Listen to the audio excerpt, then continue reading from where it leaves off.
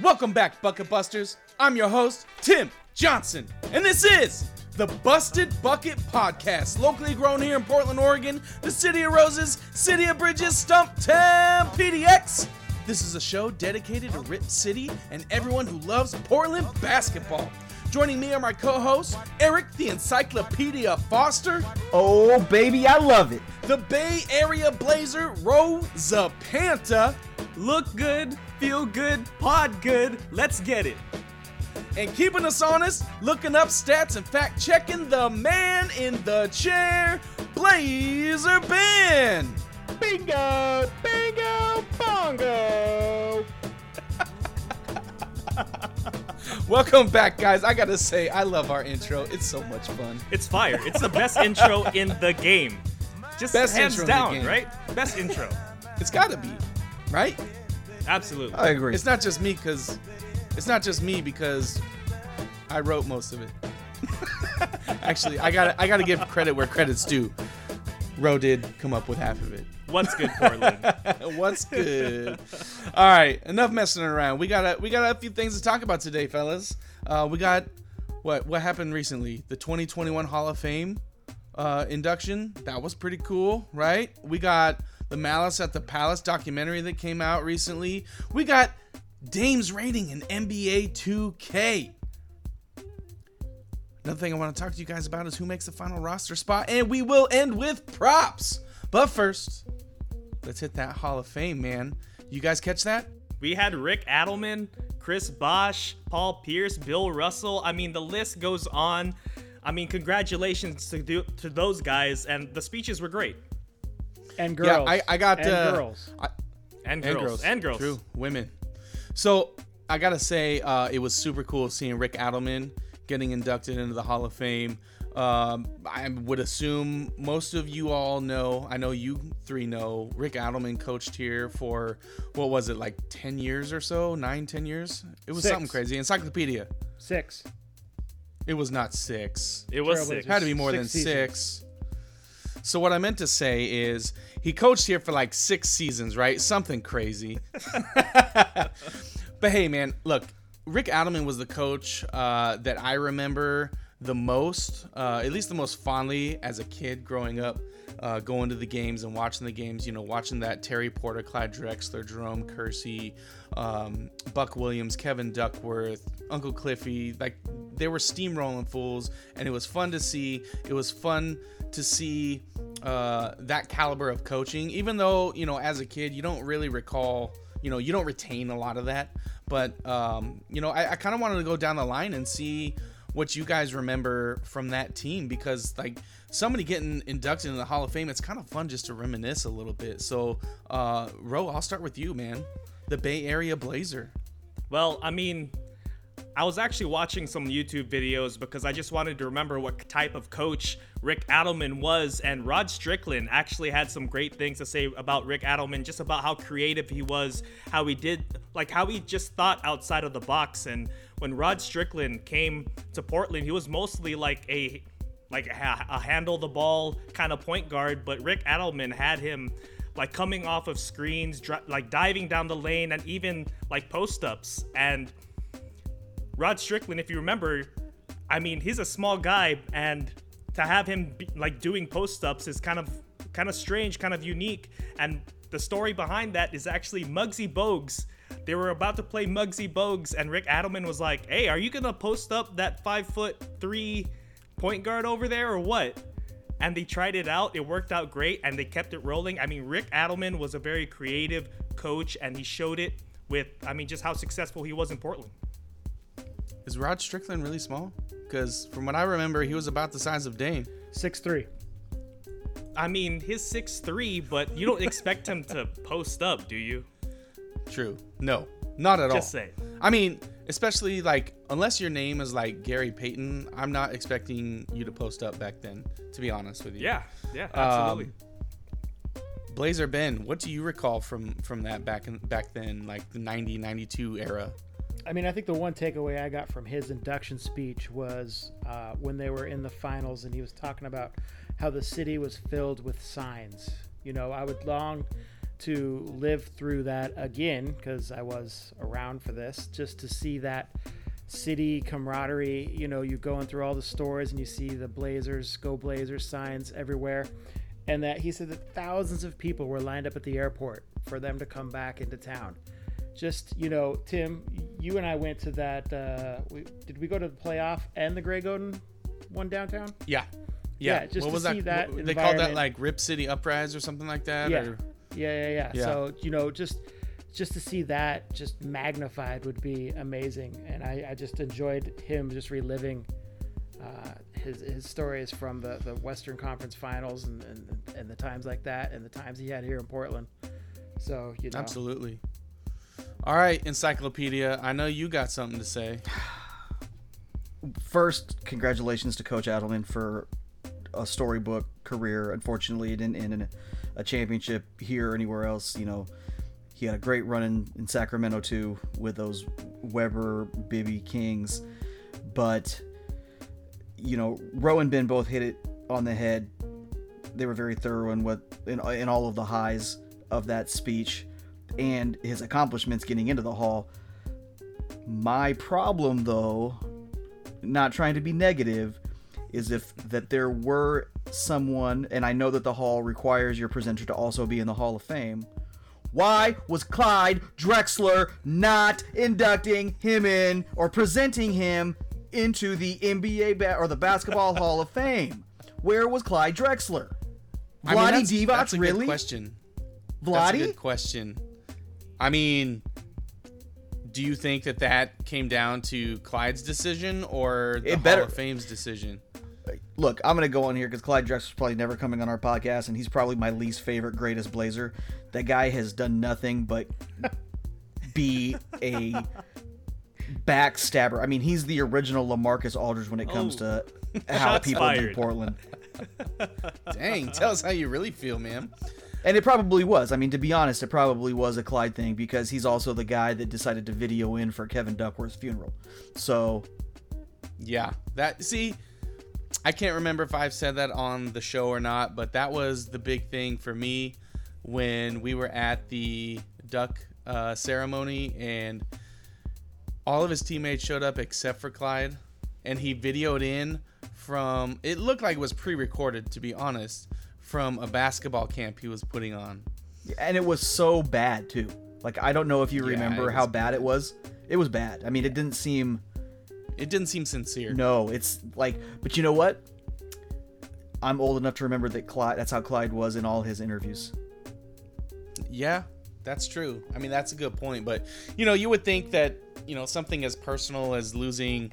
I mean, you go back and watch videos of Clyde. Like, there were interviews of him saying that, that team back then, they were brothers. Like, they were so close that they all felt like brothers. And to see...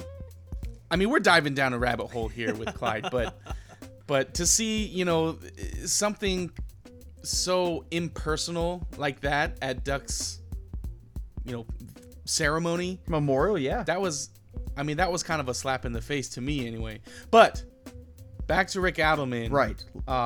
Well deserved. Absolutely. He led the Trailblazers to 2 finals appearances. He has the best win percentage in Trailblazer coaching history at 65%. And he also got That's crazy. jobbed. Don't forget What's he that? got jobbed. He got jobbed in 2002 with the Kings. Yep. Yeah, he did not miss the playoffs with Portland at all. He also didn't miss the playoffs at all with the Sacramento Kings, and that's one we won't talk about his little stint with Golden State, those 2 years in between. Or Minnesota. But those two, I mean, just success all around, and that's a big win for him to get into the Hall of Fame. Absolutely. You guys think Chris Bosh is deserving? No. Ooh. No. Do tell, Ben. What did he do on his own, man? He did nothing until he, Retired. collaborated 'Cause- with the best player in the league. He was the man. I mean, Bosh. He was the Hold on, man in because Toronto. Bosh was pretty good in Toronto. Yeah. And did what with it? got himself traded to a championship team in Miami. Yeah, no, he's not a Hall of Famer. I'm just leaving it at that, man. Then neither is Scottie Pippen, or Robert Parrish, or Kevin McHale. No, Because they were all second and third. No. They were all second and third fiddles on championship teams, and those guys are all in the Hall. Chris But Bosh were they deserves his traded shot. to work together as a collaborative super team? No. That They has nothing worked to do up- with. They worked up through the ranks. It'd be different if LeBron and Bosh and Wade played 2-3 years. Robert and then Parrish they got did up get into it. traded. Robert Parrish did get traded. One. My bad. One. Robert Hold Parrish. on. Let Blazer Ben finish his thought. No, it's all right. It's all right. Come on, children. I feel like if they were able to build like that legacy that they said they wanted to do, they didn't do it. They came in, they got their couple championships, and then they just started fizzling out. And and obviously once LeBron left, what did Bosh and Wade do? Nothing. Well, Eric, your rebuttal. Chris Bosh was playing pretty good basketball before that hereditary heart ailment took him out and killed his career. He was also a number one guy in Toronto.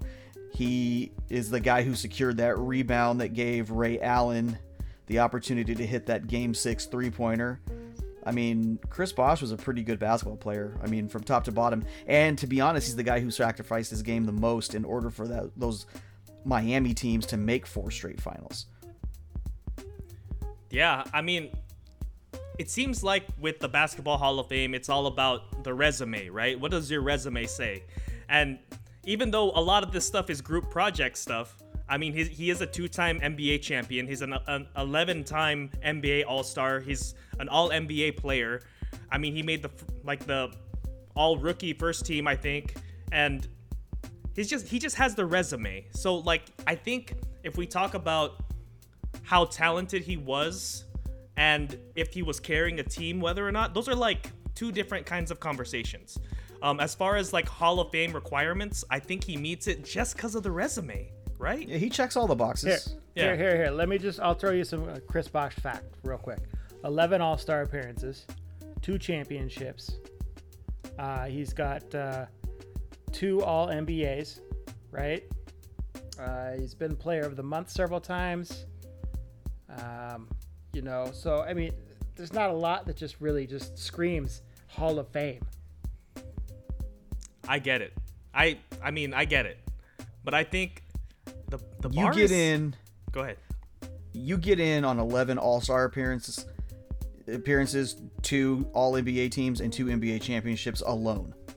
That'll get you into the Hall of Fame. Yeah. Now- I just feel like he's an under the radar, inductee. There are some guys who should be in there before him who do not have the same resume, who had a bigger impact on their basketball teams, for sure. I'll just throw a name out there right now and say Sean Kemp should be in the NBA Hall of Fame. He's not. Kevin Johnson is not. Tim AJ. Hardaway is not. So you think Sean Kemp? Explain your reasoning why Sean Kemp should be in there. people? And Ben, not only. Sorry, not to interrupt you, Eric, but Ben, do you think Sean Kemp should be in there? The Rain Man? Yeah. That's a tough one. I mean, he's in the same boat as Bosh, as just because he was a player from my era, I would say yes, but that's just a biased opinion. Yeah. Well, let me to compare them, Sean Kemp was a 6-time All-Star, 3-time All-NBA. Chris Bosh was an 11-time All-Star, 2-time champion, 1-time All-NBA, 1-time All-Rookie. And I think that speaks as to why Chris Bosh made it to the Hall of Fame versus Sean Kemp. It also But go speaks, ahead, Encyclopedia. Well, I think it also speaks to the era in which Sean Kemp played, because you can go back and watch Sean Kemp highlights, you can go watch games, you can go watch entire playoff series now, and you can see him play basketball. And it speaks to the era that he played in and the quality of players that were Hall of Famers ahead of him. Charles Barkley, Karl Malone, You had guys who were top tier power forwards because that was where the ball went a lot of the time, and he was playing a lot of the time out of position, you know, playing a little small forward, playing a little center. He was a basketball guy who could defend all three front court positions, but he didn't get the same recognition because there were guys who were doing it at a bigger levels. You know, if Sean Kemp played in the same era that Chris Bosh played in, he would also have 11 All-Star appearances. You know, so there are some things to take into account. Now, if we start breaking it down by which era they played in, and that becomes a metric that we use to decide if someone is Hall of Fame worthy, then, you know, I understand that. But, you know, there are definitely, from a basketball contribution standpoint, arguments to be made for why Sean should be in the Hall of Fame. Sure. I mean, I'm not discrediting anything you guys are saying. I'm just saying, you know, I think there's a reason why Chris Bosh was chosen before Sean Kemp. Bro, do you have anything to chime in on this? I mean, I would have to agree. I mean, I'm still going to stand to my point, which is like, it's about the resume. And like Chris Bosh, unfortunately for Ben, has the resume. And I think that to the Basketball Hall of Fame, that's important. When they put up your stats, when they put up your plaque or whatever it is, you know, they have to list XYZ, why you were that dude in the Hall of Fame, and he has it. Absolutely. I agree with you 100%. Next guy on our list is Paul Pierce. Ooh. Now, did you guys catch that he thanked the 9 teams that didn't select him? You think this guy still has a chip on his shoulder? Paul Pierce always has a chip on his shoulder. I mean, I think to this day, he's still calling out ESPN saying that, like, I didn't like ESPN anyway. They just made me talk about LeBron James all day. So, I'm not surprised. There were some big names drafted ahead of him, though, so, you know. Who's this, Paul Pierce? Yeah. Do tell. Well, you had Vince Carter drafted at 5. White Chocolate drafted at 7. Dirk drafted at 9. And then Paul Pierce at 10. Ooh. Yeah. Who else was in there, though? Because the number it 1 sounds draft like pick, were... man, the Candy Man. Eric? Michael Olowokandi. Nailed it. Yeah, Michael Olowokandi, Mike Bibby, Rafe LaFrance, Anton Jameson, Vince Carter, Robert Tractor Trailer, White Chocolate, Larry Hughes, Dirk, and then Paul. I get why Paul Pierce would be upset.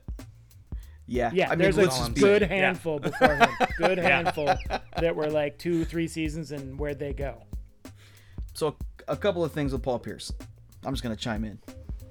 Please. Paul Pierce is a fantastic basketball player. Great player.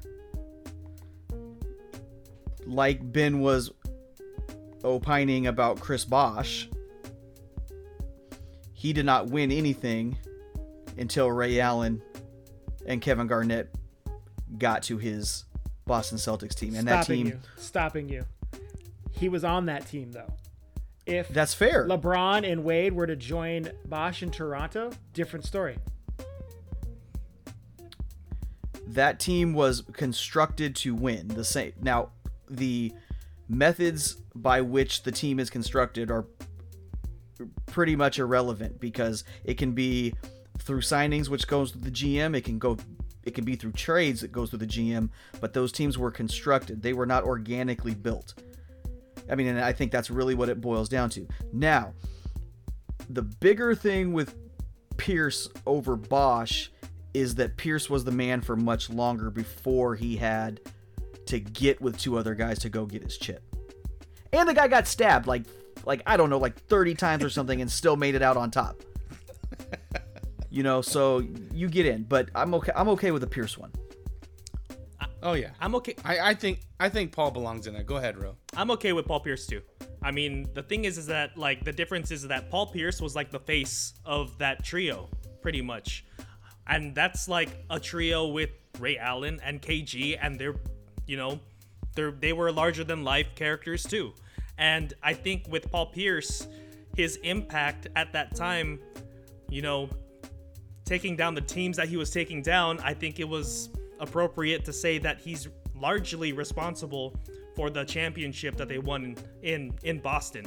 And just real quick, Paul Pierce should thank those teams that didn't draft him because he fell into a great situation in Boston. You're not wrong. Can you imagine if he would have ended up in like Denver? There's a picture of him that Man. floats around the internet of him in a like during his workout in a Denver Nuggets shirt, Yeah.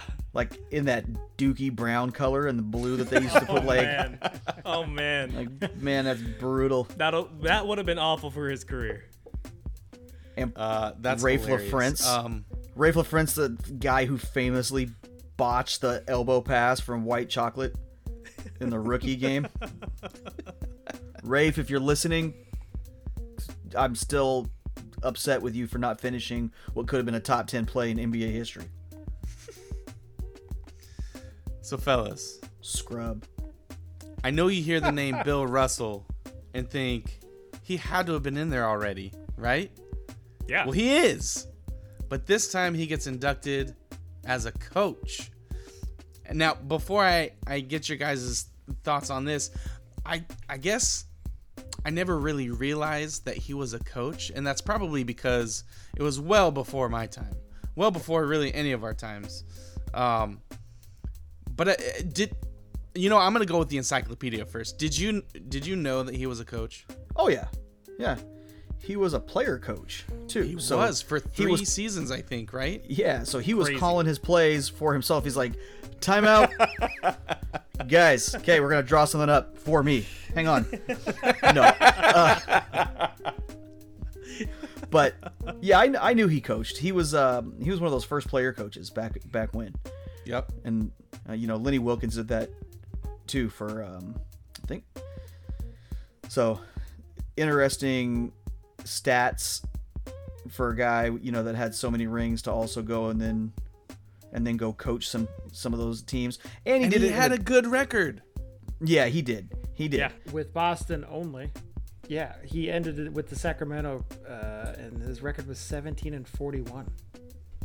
Yeah, but overall, his coaching career, he was 631 and 341. That's a pretty good coaching career, if you ask me. Yeah, I would agree. And man, I feel like talking about Bill Russell coaching, like as a player coach, we're kind of giving Eric some ideas with his team. Like he's gonna toss on With a his high school uniform team? yeah, exactly. Player coach, put me in. They're like, hey, first of all, the gray hair is a disqualifier. That's true. Ineligible player. Second, Just shave it. you Just buzz it look off. like you're about to have a coronary. We really don't. Nobody here wants to give you mouth to mouth, coach. Not gonna work. But correct me if I'm wrong, Ben, because I don't know. But he won a couple. You got the the page up. yeah, Russell won what? Two. He won 2 championships as a player coach, right? Yeah, with Celtics, Boston, 68 and 67, 69. 68, and 68, 69. And Tim, you quoted his stats wrong. He had 631 games coached. He won 341, lost 290. So his record was 54%. Well, that's why you're here, buddy. Yeah, And, sorry, I mean, just wanted to correct that. I think that's really cool for Bill too. Bill Russell he's probably one of the most underrated guys, and I know that sounds crazy considering, the accolades and how prevalent he is in NBA media. But as far as his actual skill set, he does not get the same type of respect that other guys do, and he did it on a variety of levels, clearly as both a player and a coach. So, big kudos to the big man in the middle over in Boston. He was definitely a pioneer for his era. Absolutely. So Chris Webber made it. One of the funnier things, maybe not so funny, but interesting thing that I saw was that when Tony Kukoc was inducted, he said he was glad that the Dream Team beat him. He was glad because something along the lines of it gave him motivation to push himself harder, to be better, basically.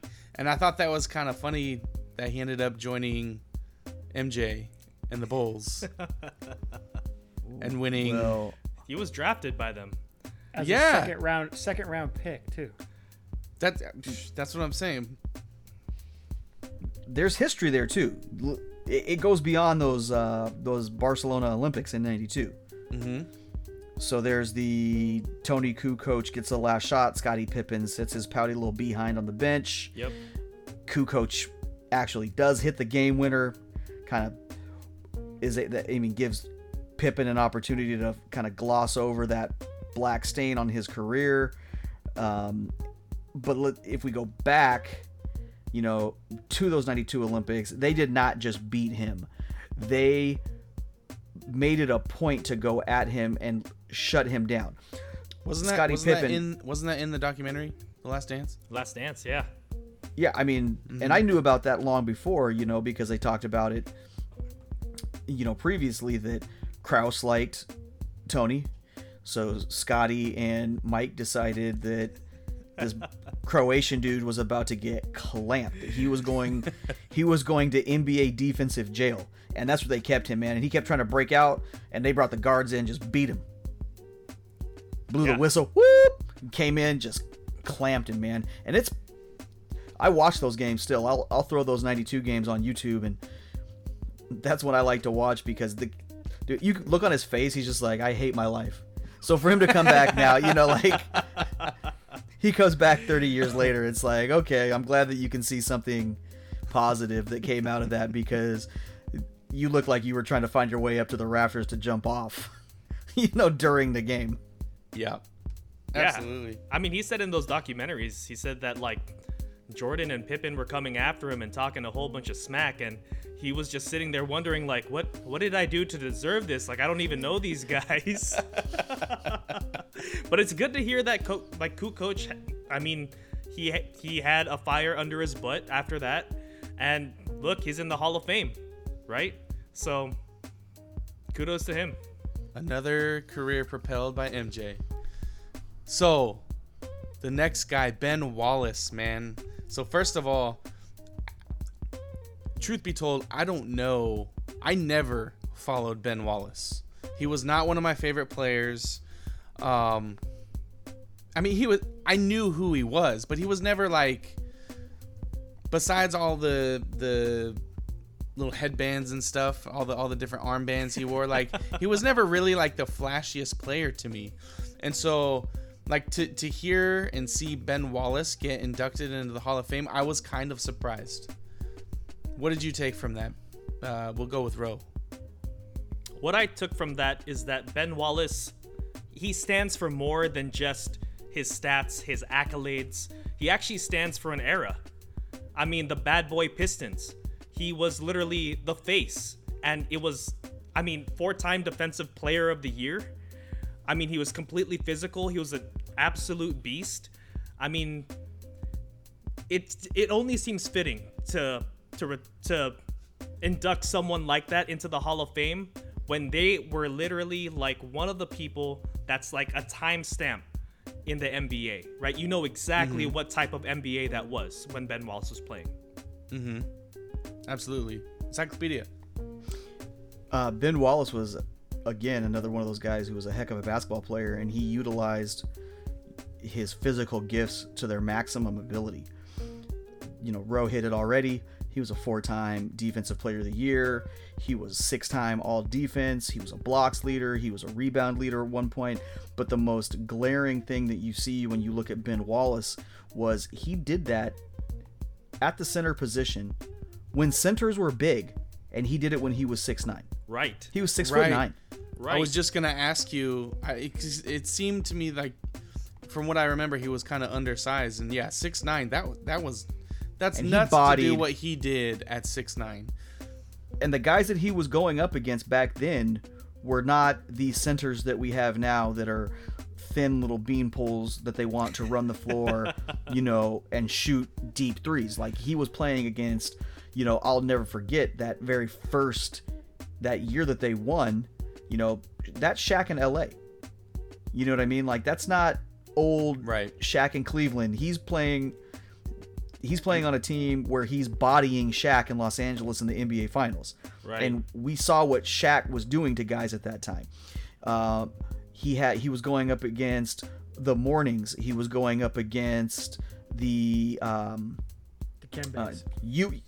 Yao was in the league, you know, so imagine him putting the clamps on 7'6" Yao Ming. You know, like, guys didn't do that. So what he was able to do at his position, at his height, was really impressive, and it speaks to his overall ability. And it obviously translated into win. They went to back-to-back finals, and they won one, and they beat an NBA or an LA Lakers team that was stacked. They beat a stacked LA team. Prime Kobe, prime Shaq, you know, aging GP for sure, aging Malone for sure, but that team was more than favored. They had that team penciled in to win the NBA finals from just like they do the Brooklyn Nets right now. You know, going into the season, they're the favorites.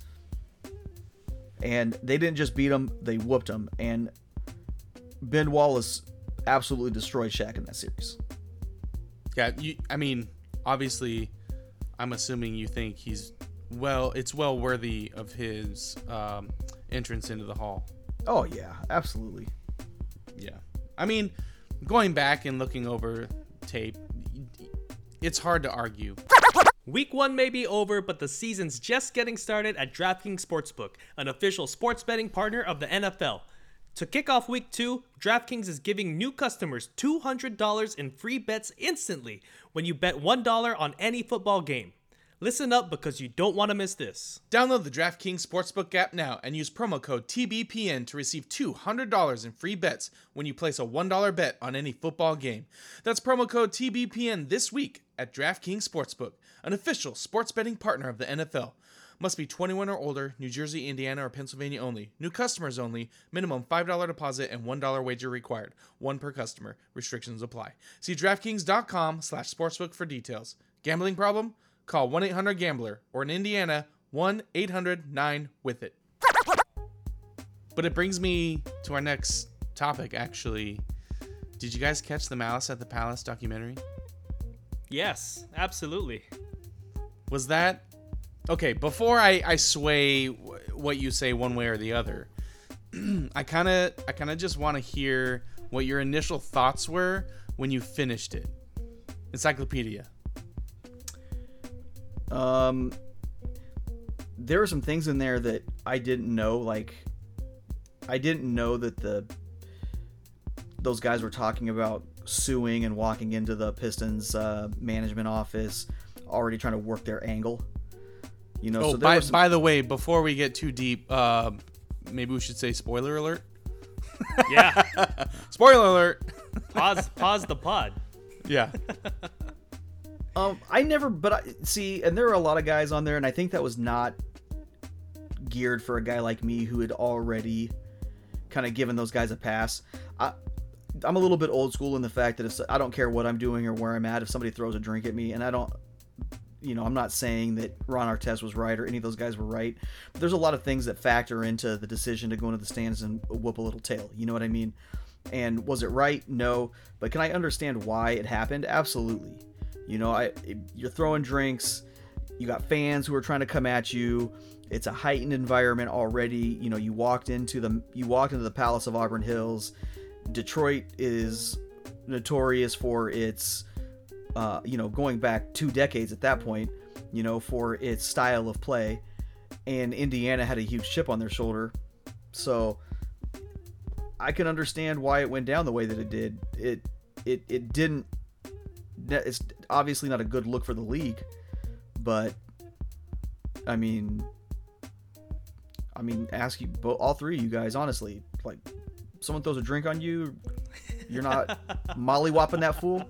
I mean, I'm probably not throwing blows over it, but I mean, row. I will probably have something strongly to say to them, bro. Look, if I'm a player. And I'm not saying that, like, I'm not giving the fan a pass, but I'm also not saying that Artest was right to run up into the stands and start decking this dude. But first of all, he didn't even deck the right dude. Secondly, before you cut me off, if I'm an NBA player and there's more going on than just, you know, playing ball. Like, I know that if I do something to a fan or rush into the stands for one reason or another, like there are going to be some serious repercussions. But I will say that I probably would not be going up there to deck somebody for throwing a drink on me when I'm already sweaty. I'm already wet. Now I'm just a little sticky, right? Okay. And on top of that, Artest has some mental issues. And he had those. That was what I was going to interrupt you and say. What kind of special do you have to be to instigate anything with Ron Artest? Because that was not a new development. Ron Artest had Right. been crazy, Right. right? So I'm sorry when somebody does something like that to a Well, guy that already is unstable. Like you're getting what you're getting your just desserts. Well, he probably thought he would get away with it because you saw in the Oh yeah, for he those threw of it like a you- little sis. For those sure. of you that are still with us that don't care if we spoil the film for you if you haven't seen it, the fan tosses the cup and basically ducks out of the way like it wasn't him. Like he had no idea where that came from. Yeah, it wasn't a baseball throw. It was like, From the hip. It was like, the bottle flip thing that everyone's loving to record themselves do. It was like that kind of lob. It was just a little bottle toss. And let me paint a picture for you, Tim, before you think that you wouldn't fight somebody after they pour a drink on you. Help me out, Ro. Imagine you're playing in that era. It is physical, okay? You Sure. literally hate this team. You know the fans hate you, okay? And the thing that happened before it was a very physical foul. And Ben Wallace, okay, shoves you in the chest. And you're just trying to calm down. You're minding your business, you're laying down, and then a drink flies in your face. Like, think about you in your prime physical fitness, okay? You're Absolutely. juiced up, amped I'm there up. right now, right? Yeah, what are you talking about? Absolutely. He's prime right now. You can't tell me that if you were in the middle of a football game, like in high school, and you're juiced up, that you wouldn't think about it? So there is kind of like an unspoken rule when it comes to sports. And it's just you don't go into the stands, man. You just don't. You don't have an altercation with fans. Just like the fans don't go on the field or the court. Like you just don't do that.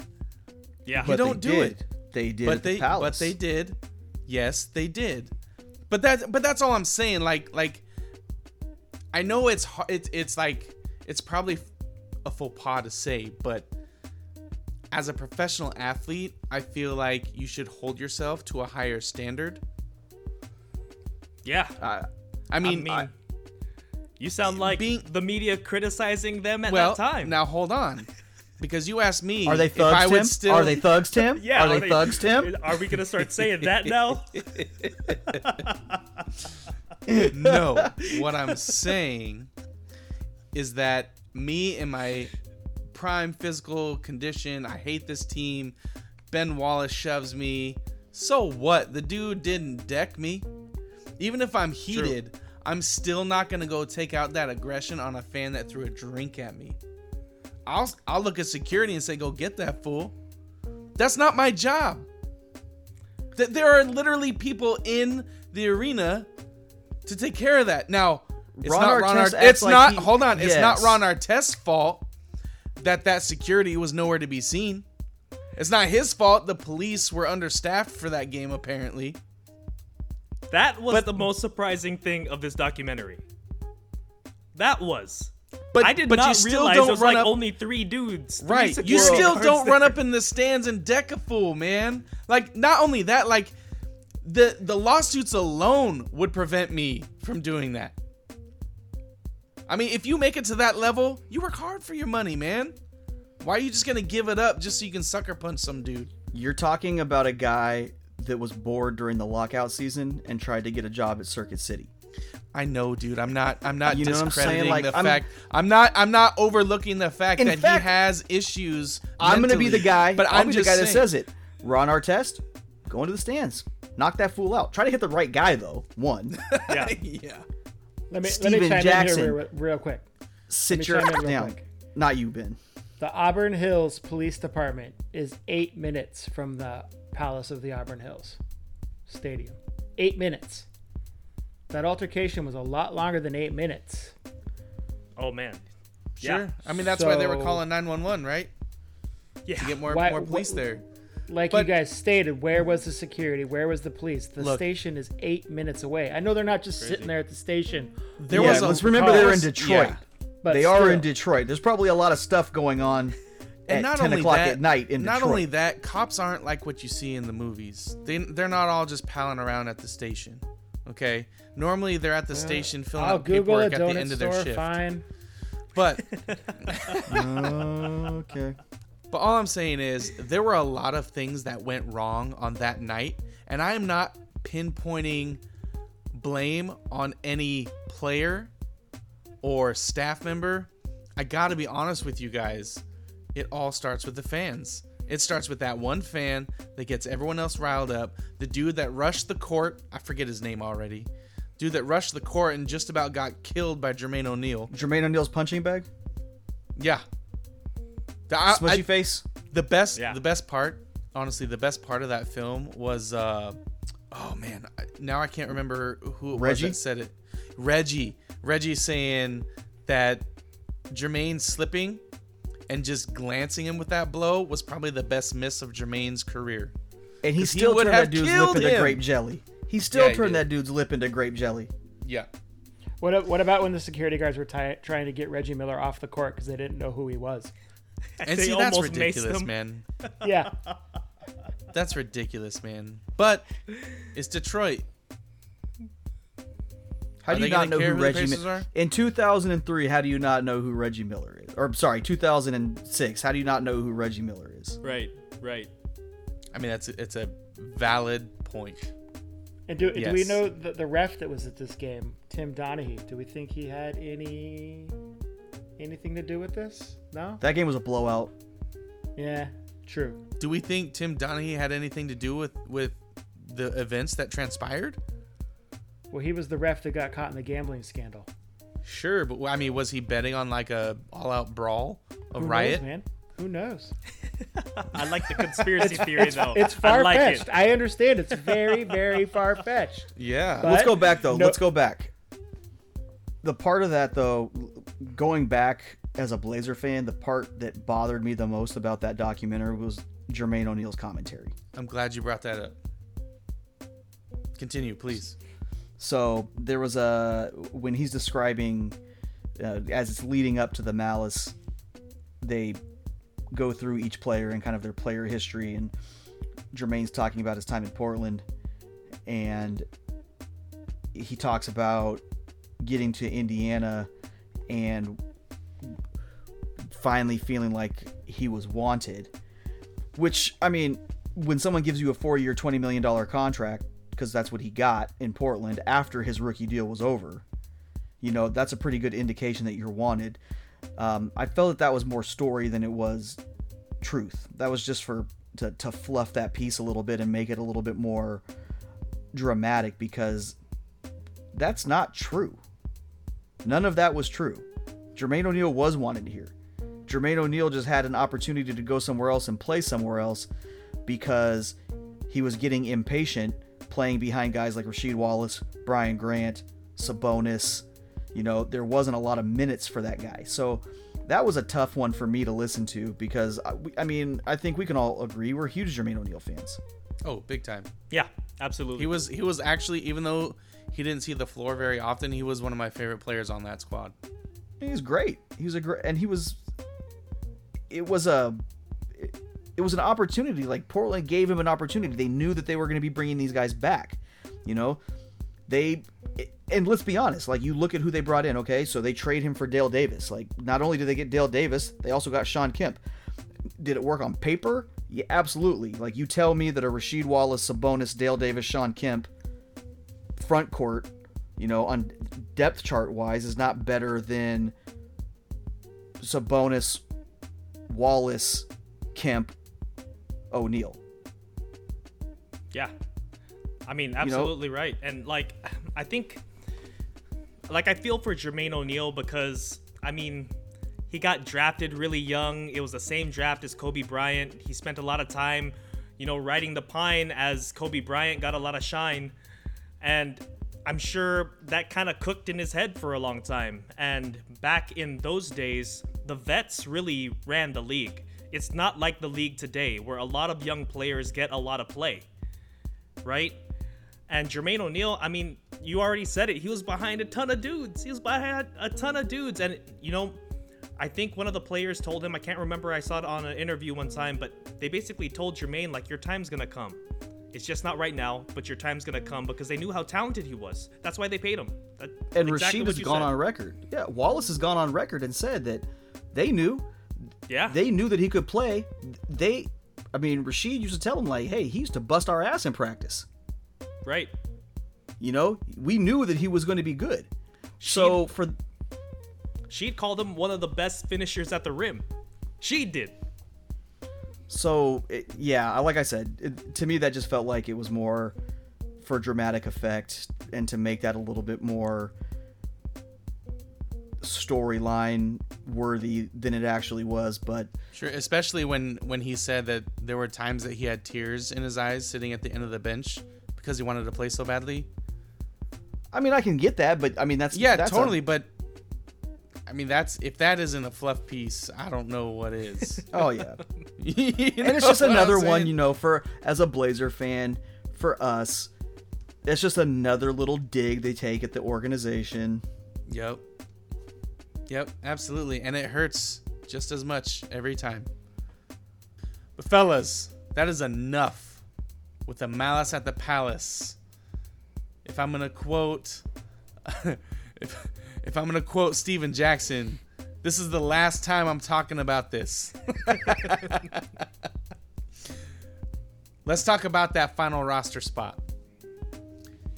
It's got to come down between Marquise Chris, Dennis Smith Jr., and Patrick Patterson, because we've already got Dame, CJ, Norm, Rocco, Yusuf.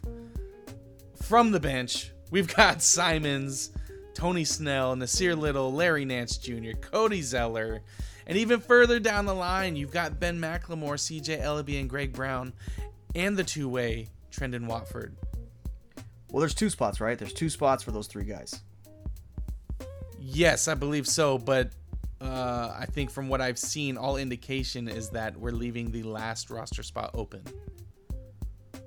But out of those three guys, who do you see making it? Bro. Better be Chris. Oh. I think he's going to agree with you. It has to be Marquise Chris. It has to be. I mean, I said it before. It's Larry Nance Insurance. You know what I mean? I mean, Nurk, injury history. Larry Nance, injury history. Even though Marquise Chris also has injury history, you need someone else that plays that same kind of way. And Marquise Chris is that dude. Eric. Yeah, it's got to be Marquise Chris. I mean, and if it's not, then there better be a really good reason why, because as far as return on investment and risk versus reward, that's the guy that he checks both those boxes. Well, and not only that, like, he fills a need, right? Because Right. do you really need a Dennis Smith Jr.? No, you're guard heavy don't. already. You got seven guards on the roster already? Like, half your team is guards. You don't need another guard. You need somebody to back up your bigs, and that is Marquise Chris or Patrick Patterson. And if I had to choose, it's going to be Marquise Chris, because I don't know what Patrick Patterson's got in the tank. Blazer Ben, you got anything? I echo what everyone else has already said, but All if right. it's not Chris, I would go with Patrick Patterson. Absolutely. Yeah. I mean, I think you have to. I don't know, Eric or Ben, or gosh, I guess even Ro, you guys know when they have to make that final decision? Is it by the season start, or is it by the end of training camp, or when is that? Because training camp starts, the 28th, and the regular season starts on the 19th of October? They'll set that roster before the beginning of the regular season. They'll play. All those guys are going to be on the roster and get an opportunity to play during the preseason. and they'll see which guys fit and what goes where and what pieces, fit where. But I mean, I don't anticipate Patrick Patterson. Of the three, Patrick Patterson is my least likely to make the roster. Yeah, I agree. I think that they'll want a youth guy there. They have enough vets. Do they Sure. need Dennis Smith? No. But they really don't need Marquise Chris either. I don't think that they need him necessarily as much as he is a guy that could be a big time reward on a low risk investment. Yeah, absolutely. Just to interject real quick, do you guys also feel like I do, where it's been so long since we've had a legitimate regular NBA season that you forgot how it all plays out?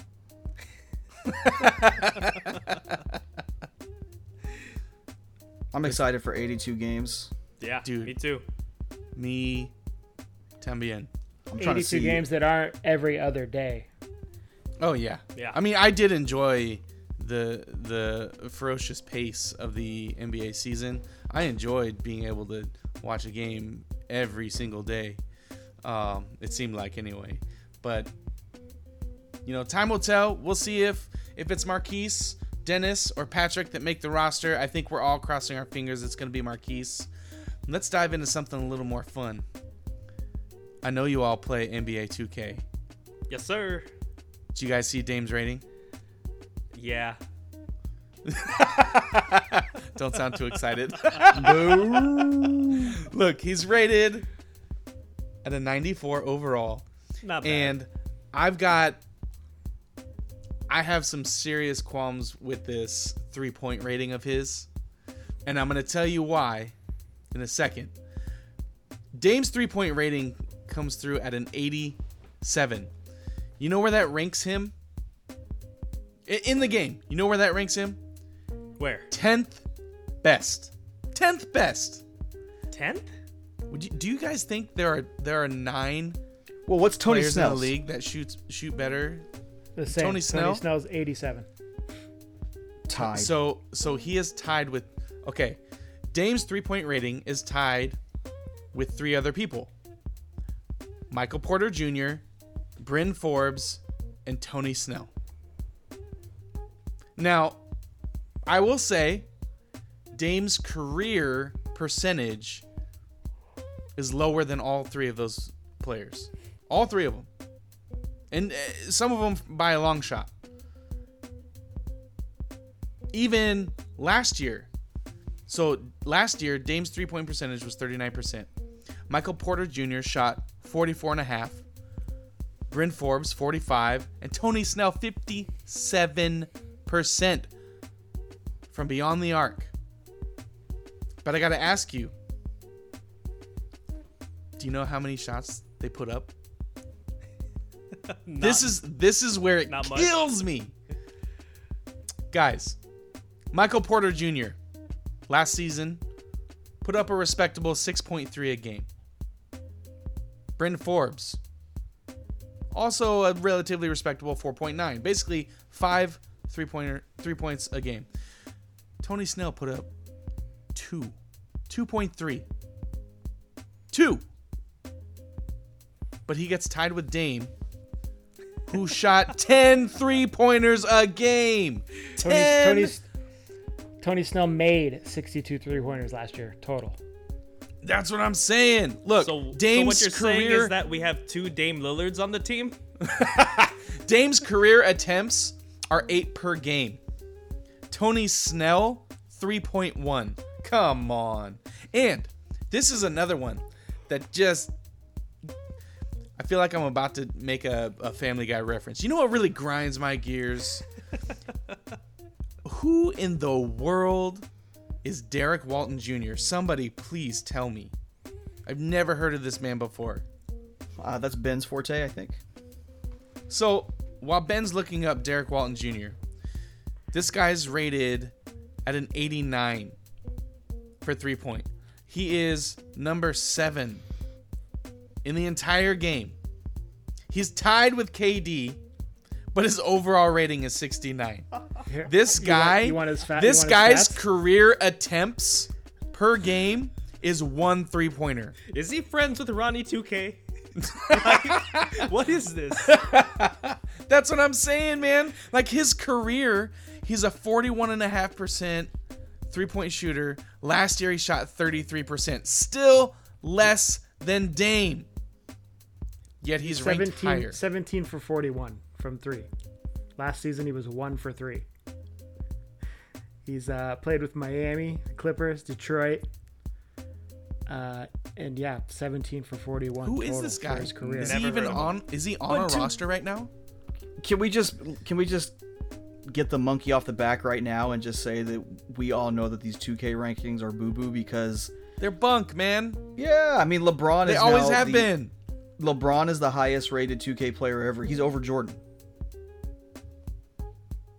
You know, Miami LeBron's at crazy. 99. No, That's insane. because Miami LeBron lost 2 out of 4 NBA Finals. Well, no, hold on. Wasn't 99 Jordan never lost NBA Finals. Wasn't Jordan a 99? He was a 99 in like what was it? 96? No, not No, 96. yeah, but if you go look and you look at their individual ratings Yeah. for like everything, they have LeBron higher. So LeBron's a higher 99. Eric did that deep dive. It just aggravates me. But you know, Dame gets the takeover. I like playing with Portland. You know, Dame, you got the takeover badge with Dame. That mitigates some of the losses that you get from not having him in the 90s with his 3-point shot, because once he starts cooking, and it's easy to cook with him. You know, as Yeah. far as that 2K stuff goes, the glaring omissions on certain players is what gets me. And now Brandon Roy's gone. We got no more B. Roy. I mean, you gotta wonder if it's just like a rights issue. Like maybe they just lost the rights. I mean, when's the last time you even heard about Brandon Roy besides he's coaching up in Seattle? Maybe got he's shot. just a hard guy. Well, that too. Remember I that? think these guys have to sign contracts, and maybe they Well, just but couldn't they get a hold do. of They you. get a small- Maybe he's just a hard guy to get in contact with. Maybe he doesn't want to be in the game. Kind of like MJ and all these NBA games that came out. So you got to pull that team. I don't want to play with a classic 2010 Blazers team without B. Roy. Yeah, That's I mean, why you put your my player on there, man. I think I'll the do that. only way I don't even know what that is.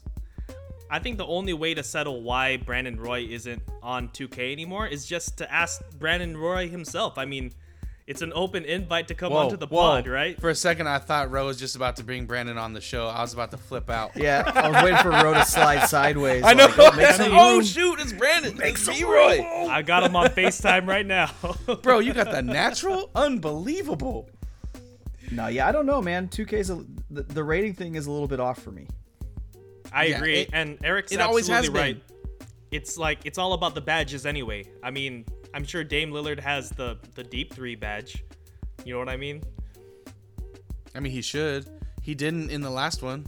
Well, he had the deep 3, but he didn't have the. What's the one?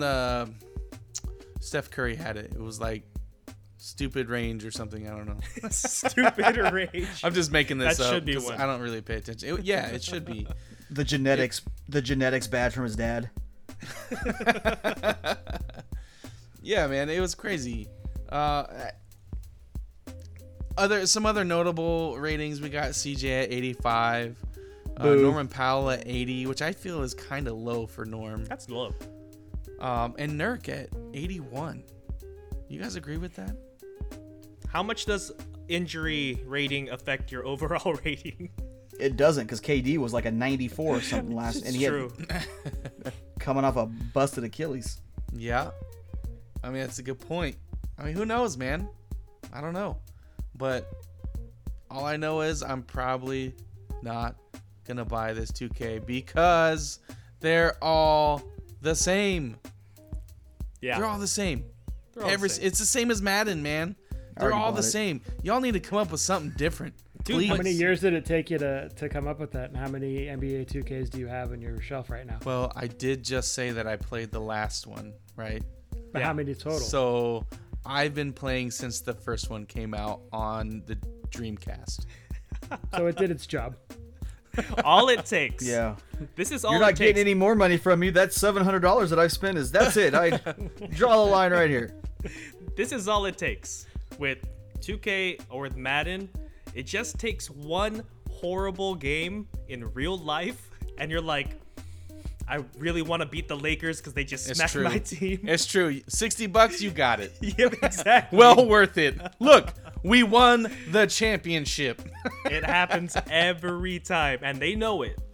Yeah. You're not wrong. Look, I've been saying the same thing every year for the past 10 years. I'm not getting the next 2K. It's just going to be the same as the last one. And then they make a minor tweak that I like, and I'm like, okay, I'm back in. But man, Madden, I tell you what, I haven't been on Madden for probably a decade. You're doing good, man. You're doing good. It's too hard, man. I can't play defense on Madden. I don't know how you guys. I don't It know was how all you about guys do college it. game day anyway. Oh man, I'm actually really stoked that the NCAA could be bringing back some college games. Look, did you guys play the NCAA hoops, the basketball game? No. I was a big fan. I was a big fan of that one. Playing as the Ducks. I know you guys probably won't be playing as the Ducks, but I'm a big fan of that. But fellas, I digress. Let's jump into our final segment, and that, of course, is giving props. Given props, respect, or credit due to the person or group of people. Let's start things off with, I'm sure you all read over the weekend, former Seahawks star running back Marshawn Lynch is opening a restaurant in Portland called Beast. And he's doing it with a partnership between I'm gonna botch this name, Ro. You can help me out with this one. Kamanaya? Kamanaya? I think you got it right. Well, anyways, the chef of that restaurant, Kevin Yamada. So it's expected to open in downtown Portland in the Broadway Tower. It'll be a Hawaiian cuisine and a sports-themed restaurant. Kind of an interesting dynamic if you want to put those two together.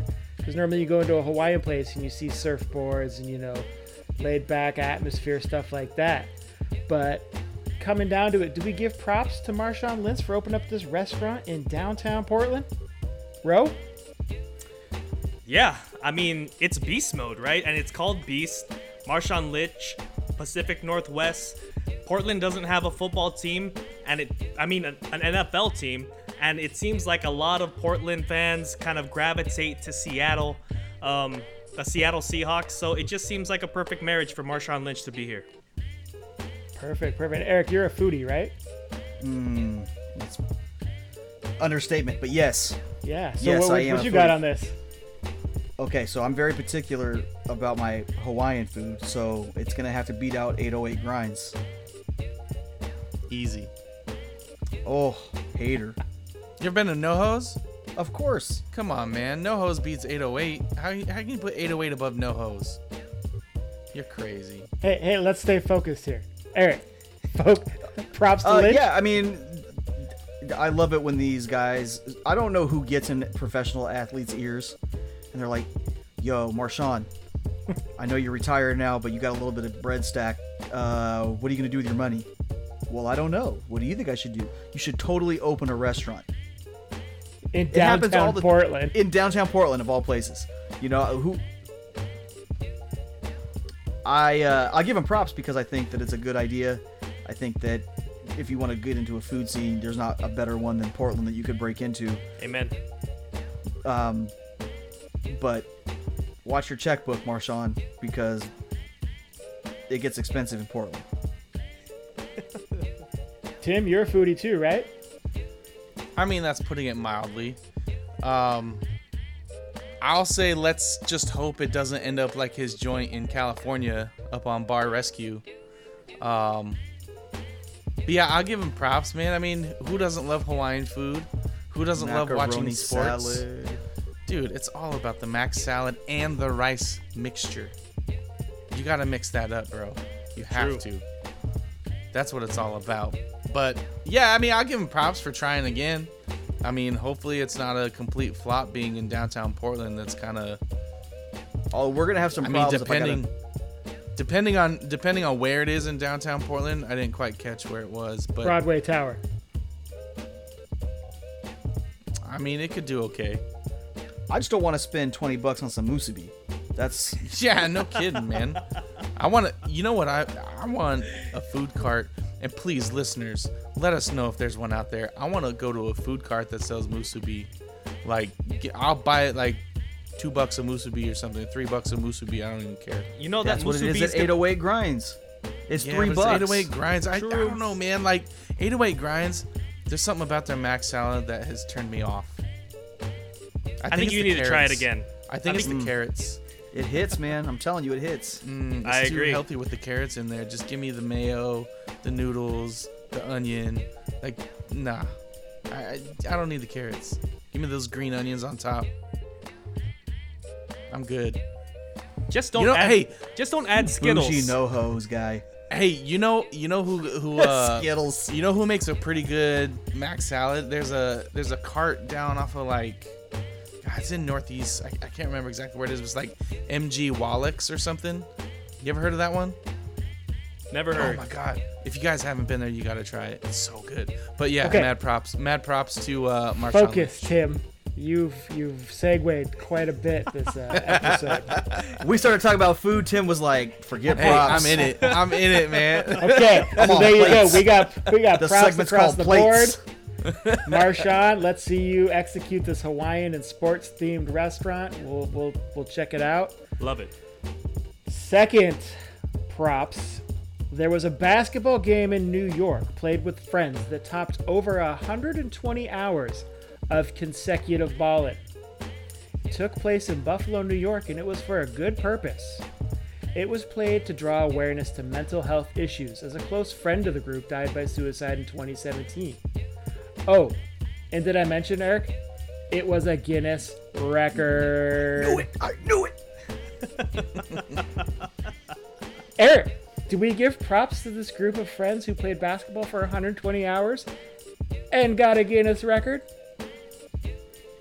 Yeah, because I'm not going to be the guy that bags on a bunch of friends that are doing something in memoriam of their buddy who committed suicide. So, yes, they can have props. This is the exception to the rule, though, as far as the Guinness Book of World Records baloney that you like to throw at me.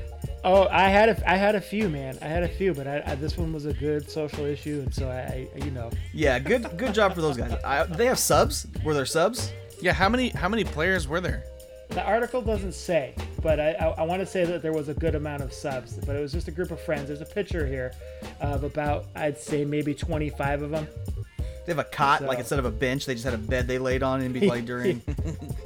Yeah, they played for 120 hours and 2 minutes. So, yeah, it doesn't say. 120 hours That, yeah. straight.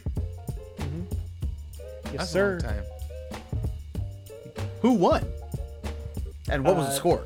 The score is not divulged, and it doesn't say who won because it was for a good cause. Doesn't matter if you're not first. No, you're there needs to last. be a winner, and I need to see the score. Yeah, Billy Bob had like a 320 and Yeah, 50 and 60 game. Why is his because name? I'll want tell you what, right 3-point now, percentage? exactly. It's New York. Why Exactly. is his name Billy Bob? If I'm playing in a game for 120 hours, I'm putting up triple digits. I'm better be- scoring at least 100. You better Okay. have like a quadruple. Yeah. Tim, what you got, man? Yeah, I'll give it props. Let's just keep it rolling. I'll give Perfect. it props. There we go. Row. I give it props. I did the math. It's 5 days. 5 straight days. That's so ridiculous, man. Mad props. There we go. We got all props across the board for number 2, and it's hitting it. Rounding out with the third one. I'm sure you guys saw this one over the weekend, though. The cat that was dangling from the upper deck of the Miami Hurricanes football game over the weekend that fell eventually and was caught safely by fans below that used their American flag that they bring to every game themselves. Do you give props to the fans for safely catching and escorting the cat out to safety? Eric. I'm not a cat person, so I don't want to be. I didn't want to be the first guy.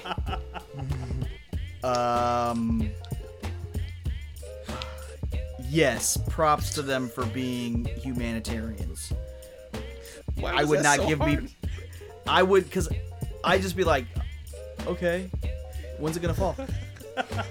Like, I wouldn't try to catch that thing. You ever try to catch mean- a cat?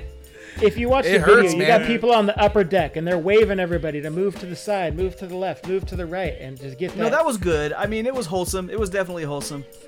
I mean, yeah, I'm more like the Denzel Washington in Book of Eli. Like, I'm probably shooting that thing and eating it more than catching it. Like, Okay, anyways, Ro? I'm still in shock. Did that just happen? Yeah. We could edit that out on the cutting room. Oh, wait, Eric, you're editing. this. I'm editing, Don't, so it's don't not edit it staying out. in. Don't edit it out. Leave it. People need to know the real you. All I have to say is Portlanders love cats, man. Portlanders love cats. Most of them do, except, Eric. Obviously, they do in Miami too. I mean, using an American flag to catch the cat too. I mean, what a boss move. USA, USA, USA. I give it mad props, man. Tim, I'm safe to say I could probably, imagine where you're going with this. Count me in, man. I love cats. Count you in. I'm Count not you in, yes.